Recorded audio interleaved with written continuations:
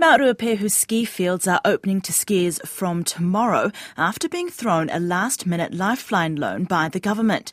It looked like Whakapapa and Turoa ski fields would stay closed this year after the operators went into liquidation last week. But the government has stepped in and given them a $5 million loan. Joining us now is Chief Executive of Ruapehu Alpine Lifts, Jonathan Dean. Kia ora, Jonathan. Things have been moving pretty fast this week for the ski fields.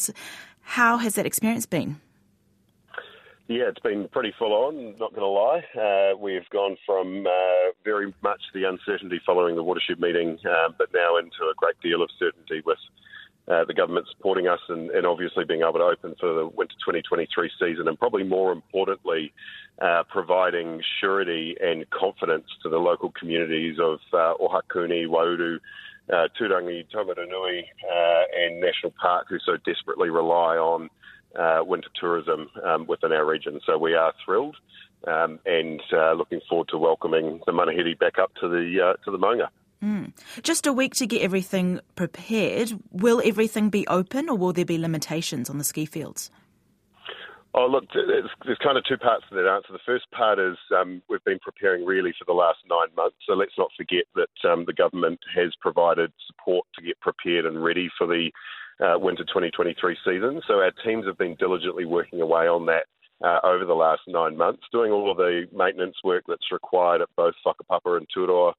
And in all honesty, they are the most remarkable people in terms of what they've been able to achieve through this very uncertain time.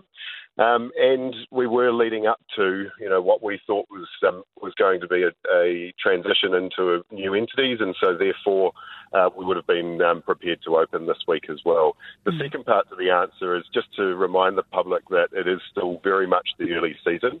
In terms of skiing and snowboarding, the weather is probably going to prevent any of that occurring over the weekend, but there is an opportunity for snow playing and a little bit of sightseeing at Whakapapa, and we'll be making a call on what weather looks like for tomorrow in terms of our opening day at about 3 o'clock this afternoon. So we just ask the public to stay tuned to our website, mountruapehu.com.